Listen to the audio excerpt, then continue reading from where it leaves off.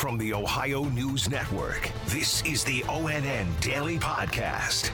It is Wednesday, December 15th, 2021. From the Ohio News Network, I'm Daniel Barnett.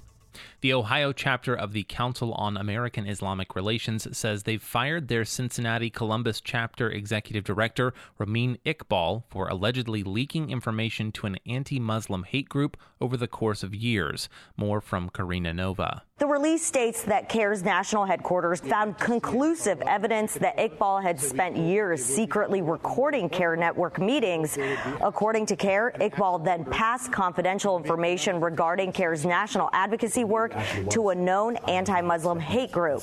In addition, CARE Ohio says they discovered Iqbal had suspicious purchases from ammunition and gun retailers made in recent weeks using a CARE Ohio credit card. Iqbal admitted that he had been working with the anti-Muslim hate group. I'm Karina Nova. Tracy Townsend has more on Iqbal and the group with which he was secretly working. That group is called the Investigative Project on Terrorism.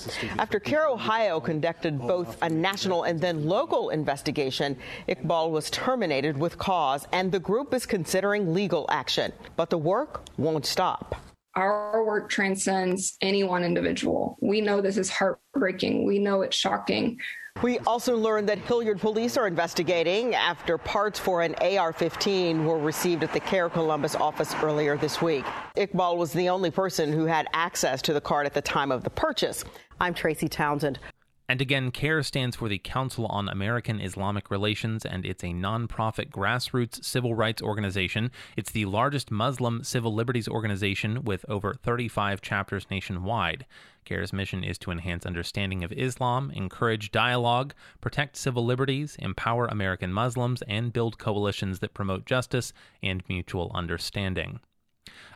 A telethon hosted by the University of Kentucky Athletics Department has raised more than $3 million in donations with matching funds to benefit victims of last weekend's deadly tornadoes in western Kentucky.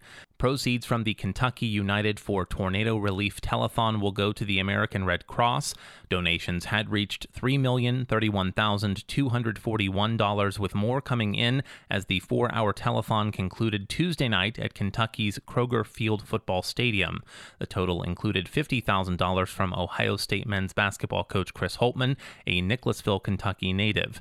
Athletic Director Mitch Barnhart thanked everyone involved and said in a release that it shows the special bond that exists throughout the people of the Commonwealth. The search and rescue group Ohio Task Force 1 is in Kentucky to help with the recovery effort. Angela Ann has the latest. The team leaders say that this is really some of the worst destruction that they have seen on a search and rescue mission from Mayfield and Dawson's Creek in western Kentucky. The members of Ohio Task Force 1 come from really all over our state. Jason McMullen is normally an emergency room physician at UC Health in Cincinnati, but he's in Kentucky on the front lines of recovery. This is going to be a long road for everybody. The strength and resilience that we're seeing is fantastic, and it's a beautiful portrait of how strong humanity can be. I'm Angela Ann. As new COVID-19 case numbers continue to rise, health officials are still asking Ohioans to gather safely over the holidays. Andrew Kinsey has more with Department of Health Director Dr. Bruce Vanderhoff. Dr. Vanderhoff says vaccinations remain quite key to keep you and others safe. Delta is highly contagious. Omicron's even more so. And I think it's going to be very difficult for us to avoid exposure to COVID-19 from these variants that we are contending with and will be contending with. Dr. Vanderhoff says you can get vaccinated if you're going to a large event. He adds, even if you're vaccinated, you should wear a mask at those large gatherings. I'm Andrew Kinsey. Authorities are investigating incidents involving students and guns at 2 Ohio high schools. ONN's Eric Brown has more. A 15-year-old student is facing charges after a gun was found in their backpack at Centennial High School in Columbus. Police say that gun was loaded with 29 bullets. Meanwhile, a school threat ended with a suspect in custody in Morrow County. Monday night, authorities learned that a student was threatening to shoot up Mount Gilead High School on Tuesday. Classes were canceled and police searched the student's home but didn't find any guns. The student told police it was a joke. They didn't find it funny as the student now faces a felony charge. Eric Brown, ONN News. One of the Ohio cities that voted recently to criminalize abortion within its limits has reversed its decision. The city of Mason's council repealed its ordinance in a 6-1 vote on Monday. The decision came after 2 council members who supported the ban were expelled by voters in November and after over 2,000 residents signed a petition aimed at taking the issue to the ballot.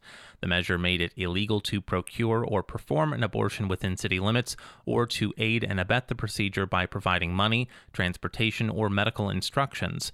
Abortion rights supporters decried it as unconstitutional.